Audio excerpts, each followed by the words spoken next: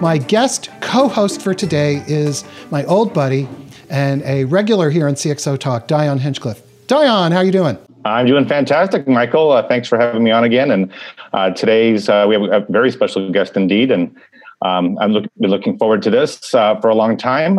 We've got Tony Joyce, Deputy CIO, Naval Facilities Engineering Command of the U.S. Navy. We're going to talk about all sorts of things. We do a lot of public sector here on CXOTalk, but I think this is probably the first military guest, right? So it'll be interesting to hear the stories and how IT works in that world. Yeah. So Tony Joyce, how are you? Tell us about NAVFAC and tell us about the Navy and your role. NAVFAC is probably best thought of when you look at all the buildings. The shore infrastructure is really the secret buzzword for what NAVFAC does. The buildings, of course, the planning, land acquisition, everything else associated with that. Environmental activities on the shore, cleanup or remediation, ranges, and things like that are also part of our mission. The whole public works function for the buildings that the Navy owns. There are over 2 million acres and well over 100,000 buildings and structures of interest on the shore that we manage or support in various ways. Of course, the construction of that over the last roughly 125 years has been handled by NAVFAC or its predecessor organization. We also are the parent organization for the Seabees, and of course, they have a long and legendary history behind them. And does NAVFAC, does that supply? Do you guys supply IT for all of those facilities and those in the Seabees? So we do have systems that support the utilities management, utilities metering, utilities monitoring, energy management, some newer stuff that's associated with smart grids and things like that. So a lot of IoT in that infrastructure. Can't forget the buildings and the HVAC controls, some monitoring systems for environmental purposes, various other things that are part of that industrial control environment that surrounds the building. And again, as the technical authority for the shore infrastructure, it is our primary mission, or one of our missions. I mean, we have several missions, but for cybersecurity purposes, making sure all of those controls and that building systems are effectively isolated, managed, updated, supported. Is this a global facility management mission, or does the sun never set on NAVFAC, or how does that work? Yeah, we are a global organization. Of course, our mission is associated with where the Navy has activities, and the Navy has about 100 bases. And so we have well over 100 delivery points of where we have large organizations and small. Some cases we have 3 or 4 or 5 man offices where new construction is being done in foreign countries. But in other cases, Norfolk area, we have a substantial presence. Washington area, we have a variety of activities. And so it's a large and diverse community. Overall, there are about 20,000 plus people in NAVFAC. And in particular, for what my role in the organization is the information and business systems of the organization. One of my colleagues is the manager of the of the industrial control environment and the systems that are going into those buildings or that are necessary to secure them. And I have a different colleague who is responsible for our cyber securing activities themselves as an authorizing official for that. So you provide the business systems, includes the digital workplace for those 20,000 folks? The digital workplace that we use is the Navy Marine Corps intranet, which is a very large network, approximately 500,000 seats scattered across the United States, covering the Navy and Marine Corps. Approximately 100,000, I think, Marine Corps, so the majority, 300,000, 400,000 are Navy seats. Of course, NAVFAC doesn't own that. The whole system is an outsourced contract. Rather, system is not the right term. It's a services contract that provides us with our desktops. And our desktops are fully managed under that construct, are secured, are appropriately detailed. One of the things that one of my teams does in my organization is ensure that we have the desktop software that people need and ensure that it is adequately tested and secured and suitable for use on the desktops within this environment.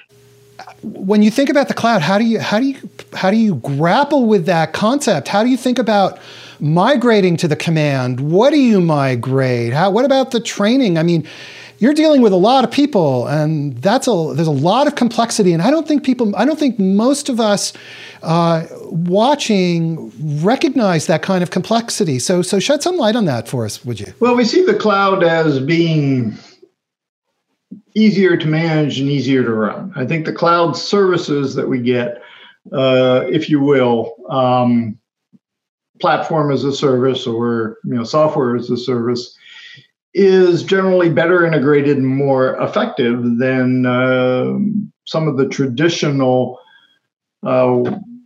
services that are heavily client-server based, which is probably the majority of our technology. Although we have a mainframe, IBM mainframe that's running one of our major financial supporting applications, a project management tool. We have externally hosted systems at other data centers that are there for various historical or other reasons. So collectively, when one looks at the architecture of our system, we have a rather complex as-is environment because there are several technology stacks that support these applications. Again, we've been at this for a while. We did essentially a consolidation of a variety of regional systems and individual environments into our enterprise data center in roughly the 2010 timeframe or a bit before, and have been running a centrally hosted, centrally maintained set of systems and services out of our specialty center that does that. Tony, did you have when you came up with the idea initially of moving some of your applications to the cloud, and I realized that for you, 1,500 internal users plus a bunch of contractors is a relatively small pilot. Did you have resistance internally to the cloud? What were the considerations for that? There isn't per se resistance to the cloud. The difficulties I think we have in getting to the cloud is really the securing of the systems and the services. As part of DoD, we are subject to DoD's information assurance controls and requirements. Cybersecurity is the slightly more modern term for that.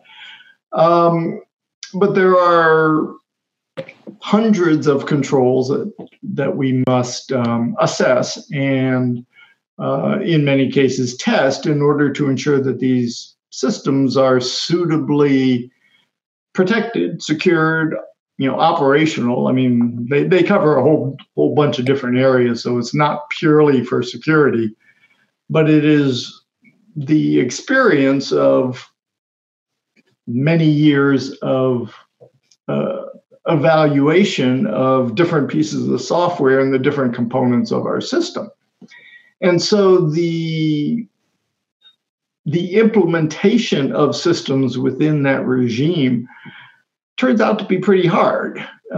Securing, say, the database. We use Oracle. We install the software, apply the patches, do the stigs. And by the time you get through all of that, turns out that various functions may not work as expected. And so there is a lot of effort and engineering involved in getting these systems to operate properly within this secured environment. I think brings up you're describing a complicated environment that I think most people in private sector IT couldn't begin to imagine. I think probably your bar for cybersecurity is far higher.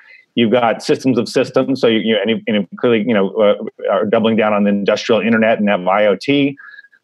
You're trying to do this in a kind of rarefied environment. What can you tell us about what's unique about NAVFAC IT that we wouldn't expect, we wouldn't necessarily think about or have to experience in private sector IT?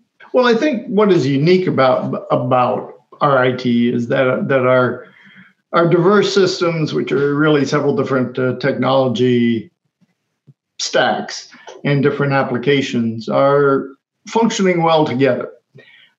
We have people that are using, our financial management system one morning, and then going into our project management tools, going into our contracting tools, going into reporting tools, moving over to a GIS, and we have managed to both, build all these systems and make sure they are working within the secure environment, but also make the information available. So I can link over from my reporting tool back to some of the financial source records or documentation that might be necessary. Information sharing has always been one of the big desires in government information systems, but as you well know, the security challenges you have in that information sharing makes that difficult.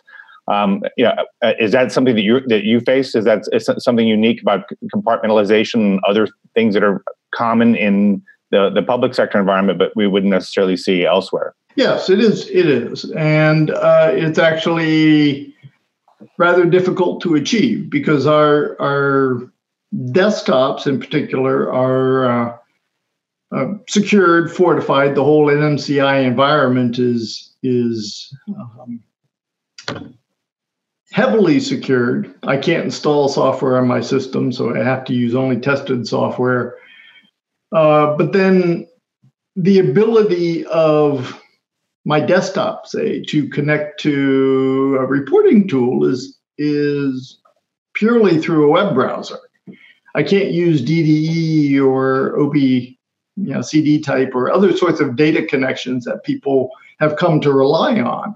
So trying to use some desktop software to access a database is not permissible or possible within this environment because of the intense security.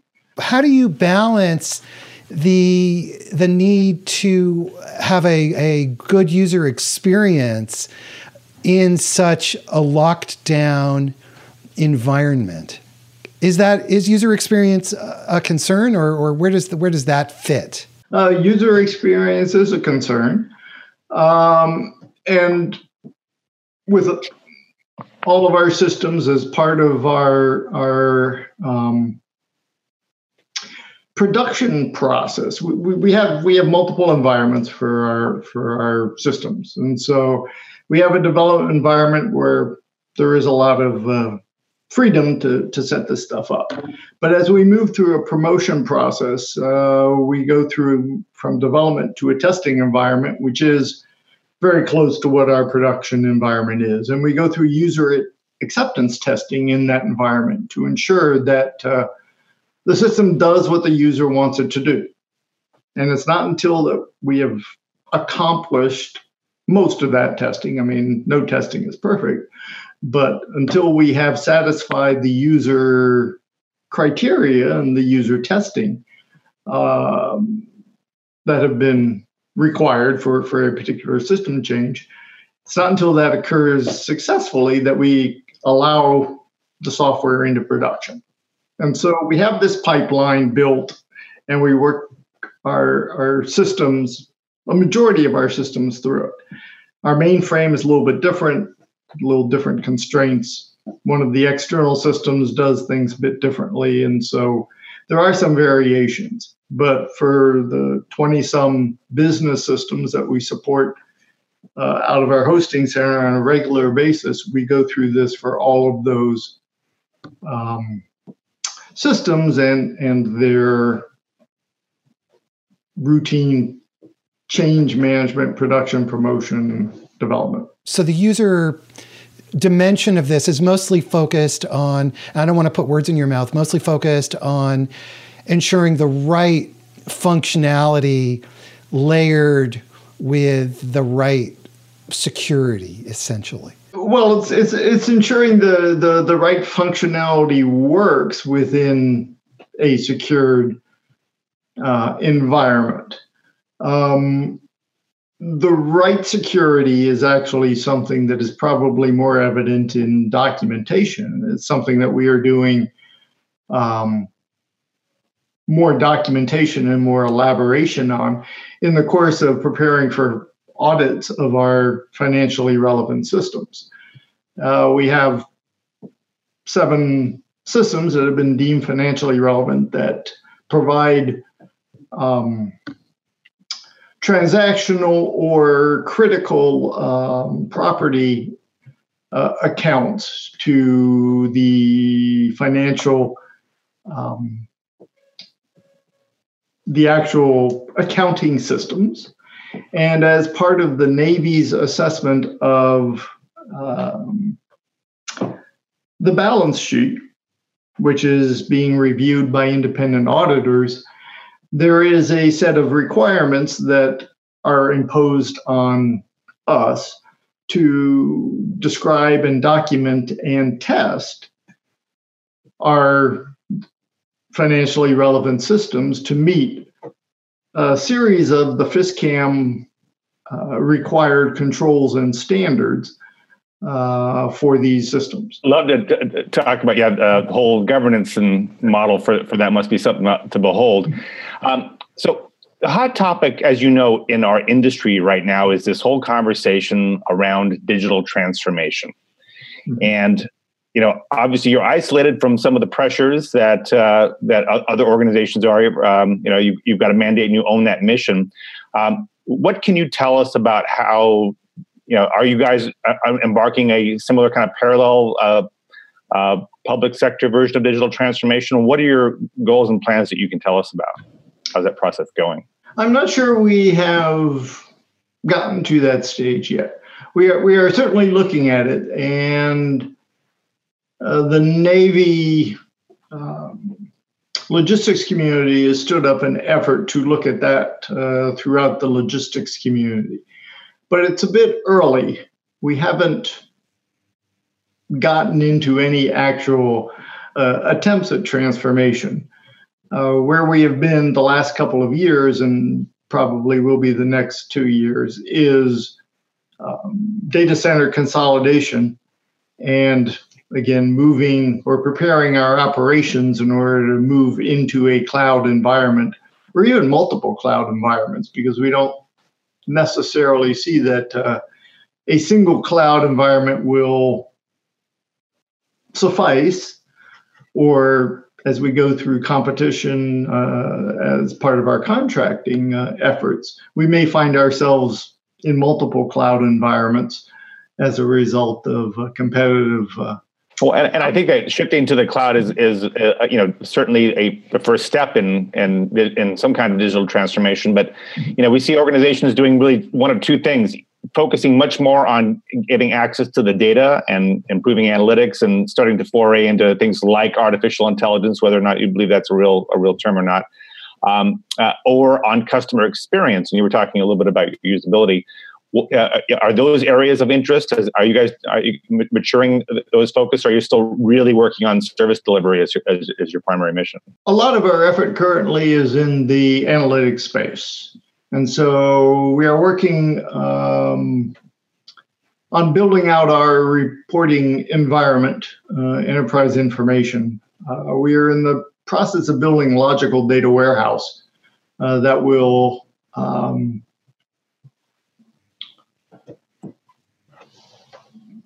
permit, again, the analysis of data across a variety of different fields. So financial information is one of our stacks. Our property and geospatial information is another stack. The utilities and energy consumption and related activities. And then a range of budgetary and financial information, particularly labor and other types of service information, are all kind of separate operational data sets or operational data stores. And so we've embarked on an effort to tie those all together into what really is a logical data warehouse, as opposed to some of the more traditional data warehouses of Bill Inman or other forms, if I might. So logical is probably not particularly well understood, and so it is cutting edge. And a fair amount of work to bring all these data sources into this construct and make them make the analysis effective and efficient. This isn't really a big data environment, which I think some people go to, which is just a data lake, throw everything in, or put it on a cloud system. That is something that perhaps has some usefulness here, but we don't have an opportunity to build that within our hosted environment. And it may require us to get into the cloud in order to use a data lake type of non-structured environment in order to do this analytics more efficiently and more effectively. So we haven't really, I think, quite come to terms with the digital transformation that I think some of the leaders are getting to. We're not that fast. Or we have a question from Twitter, which is Arsalan Khan is asking how useful or not has been the DoD-AF, the DoD architecture framework for NAVFAC culture. So I guess it's a question. It's a question about the link between an architectural framework, a technical framework, and the organizational culture. Is there a link there? Well, DoDAF is a big deal in certain circles in the DC area for sure. Yes, the DoD architectural framework. We are required to assess our business systems against the business enterprise architecture, which is a large portion of the DoDAF framework. I am not sure how that really relates to culture. I have found that culture is more the behavior of the organization as opposed to a particular static construct. One of the things that I think NAVFAC has and serves well in terms of culture, as I mentioned, the CBs are part of our community. And the CB motto of can do, I think, permeates the rest of the business. So we have built the system and manage our IT, I think, equally effectively. We have found a way or find ways to do things. So in presented with a particular requirement, we managed to buckle up and get the work done. I think the culture, again, is what you do, not what it looks like or how you put it down on paper. Tony, I'd be curious to know, we talk about the digital transformation of IT and moving to the cloud and building on analytics. But really the hard part is changing the people. And how are you attracting the next generation of IT talent? I mean, you have some mission critical things that you guys oversee. Certainly on the cybersecurity side, you're going to be facing some of the smartest people in the world who are going to be trying to do their best to compromise the work that you do. How do you staff up for that? How do you attract that talent? Well, we are hiring cyber talent as fast as we can. And in fact, I think there are 2 positions open currently. Our positions are available out on USA Jobs. And specifically, if somebody goes to the NAVFAC homepage, www.NAVFAC Navy Mill, you'll find links there to our job section, job announcement, and that'll take you over to the USA Jobs, which is the actual record of all jobs. But it's hard. It's a challenge. How are you guys competing with the Amazons and Facebooks who are soaking up a lot of the best talent in the world right now? Well, I'm not sure that it's a level playing field because the government doesn't have the ability to offer the salary that the Amazons and the Facebooks have. You have a more important mission, and this is why a lot of people go into public service is not because of the pay, but because they think that they're defending, what's good and what's right, or helping people or whatever it is. The public service is definitely a attractive component, as is the mission. Depending upon where people are, we may not be competing in the same regions as Amazon and others, and so that may provide us some leeway. We have perhaps some less populated cities or less expensive cities than Silicon Valley, where we're hosted. So we do have some opportunities for that. We actually, I think, have a lot of opportunity for younger people. I know we have an intern program. We have an ability to encourage and get people, I think, coming out of school into the government. And there's a lot of interest in working in that space in order to capture people, to get them interested early in some of this important type of stuff. Certainly, cybersecurity is being taught in school, and bringing folks right out of school into our environment is, I think, an easy path into the government to help people learn, because we got plenty of work to do. One of the things that is, I think, the selling point is, I got 100,000 buildings we got to secure. It's going to take us a long time to get there.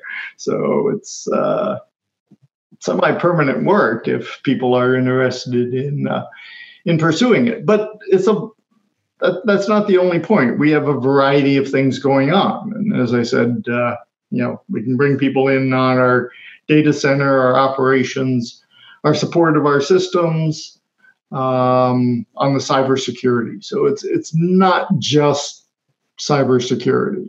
What are kind of the key IT-related, technology-related challenges that you see coming down the pike? One of the challenges is certainly the data management and analytics. Making that easier, making ad hoc querying effective. The whole, arena of unstructured data and unstructured data management also is key, because a large part of what we do and a lot of our data is captured inside contract documents or various reports, financial documents and such. And even in this day and age, the government exists largely off of paper. A large part of the auditing is to ensure that the business processes also have the key supporting documentation. So as part of the independent audit team, they've been going out and looking for documentation about the building that may be 20 or 30 or 40 years old to determine that the air conditioning system was properly acquired, or the building was properly constructed, or things like this. And so there is a I think, an awful lot of opportunity in finally getting data out of the paper, which I'm still not too sure that I've seen too many successful technologies that do it, because most of them require manual metadata collection. So how do we automate that metadata? How do we make you discover the patterns between different types of documents? If I can pull a document out of the file, is that a maintenance manual? Is that a contract? Is that something else? What advice would you have for corporate managers that are heading in that direction of large global organization, getting their analytics house in order as they grow, and embarking on things like Internet of Things initiatives? One of the things we need to focus on, and we hadn't really talked about that as a technology, is mobile, because all of this stuff is not really sitting on my desktop anymore. How do we get it out in the field on mobile devices, people's phones, and so on? There are certainly user issues about how do you handle large volumes of paper on little tiny iPhone screens. So one of the things that we are doing is looking at that environment and looking at what our requirements are. How do we get different tools, better tools? How do we mobile enable our systems? So I think for the managers, there's a need to orient a bit further out. What is a purely mobile environment going to look like? And how is that going to affect the sorts of services, really the back office services that Mobile is a really big challenge. Are you guys heading in a mobile first direction, or is that how important it is for you? I guess you have a lot of field people. That's correct. Yeah, we've got about 5,000 field people out of our 20,000 plus population. And so they are not well served with desktop machines. And so that's an area we're putting a lot of attention in supporting them and providing them. And sorry, back to our question about hiring and bringing people in. Mobile too would be an area that we would hope to bring people in to help us with. That's a definite growth area throughout the government. And many organizations are behind mobility for sure. So, that's correct. We're looking at getting rid of our mainframes, because the expense is just outrageous. So, how do we transform our financial system is actually something that's coming up in the very near future. We have one final question. This is from Naomi Williams, who is not on Twitter, but she's on the live stream platform. And very quickly, because we're almost out of time, what are your thoughts on replacing Microsoft Office on desktops and using Google Suite for government instead? It's something that we have to contemplate. Again, we are under federal acquisition regulations, and our ability to maintain a particular environment or go to a particular single source, is limited. So we always have to think about adaptability. We can't let ourselves get locked into technology too deeply, because in our acquisition world, we may not be able to get it. So every time we go out for a collection of services, and particularly on the large scale ones, there is a high chance that somebody may be coming in. The next contractor in the NGEN, Navy's NGEN recompetition, could well bring in a different office suite. And all of a sudden we find ourselves with 20,000 users that we have to help adapt. That is a part of life in the government and a part of the business that we as government managers have to rely on. So I think industry is perhaps a little spoiled in that they can keep going by an office forever if they choose to do so. The government is not nearly so lucky. And so it does present some challenges to us. And so in conclusion, if I may, one of the probably better parts of working in the government, for those who are interested in doing so, is that there is no lack of challenges in our day-to-day job. It doesn't run out. We never have enough money. We never have enough time. We face the competition, the competitive system, and outcomes that we can't expect. We're heavily leveraged with outsourced contractors or with services from other organizations. And so it is an interesting intellectual challenge, and it keeps us busy. All right. And on that note, we are out of time. You have been watching episode number 260 of CXOTalk. We've been speaking with Tony Joyce, who is the Deputy CIO of the Naval Facilities Engineering Command. And my illustrious guest co-host today has been Dion Hinchcliffe. So Dion, this has been a very interesting and in-depth conversation about a sector of the world that we don't always hear about. Absolutely. No, it's and this shows how varied the world of IT can be. And I think that more cross-pollination should happen between, I think, commercial sector and public sector IT. We have a lot to learn from each other. So thank you, Tony, for sharing all of your knowledge with us today.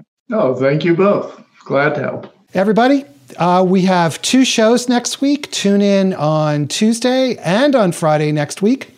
And go to CXOTalk.com and you can see our upcoming episodes. Thanks so much and have a great day. Bye-bye.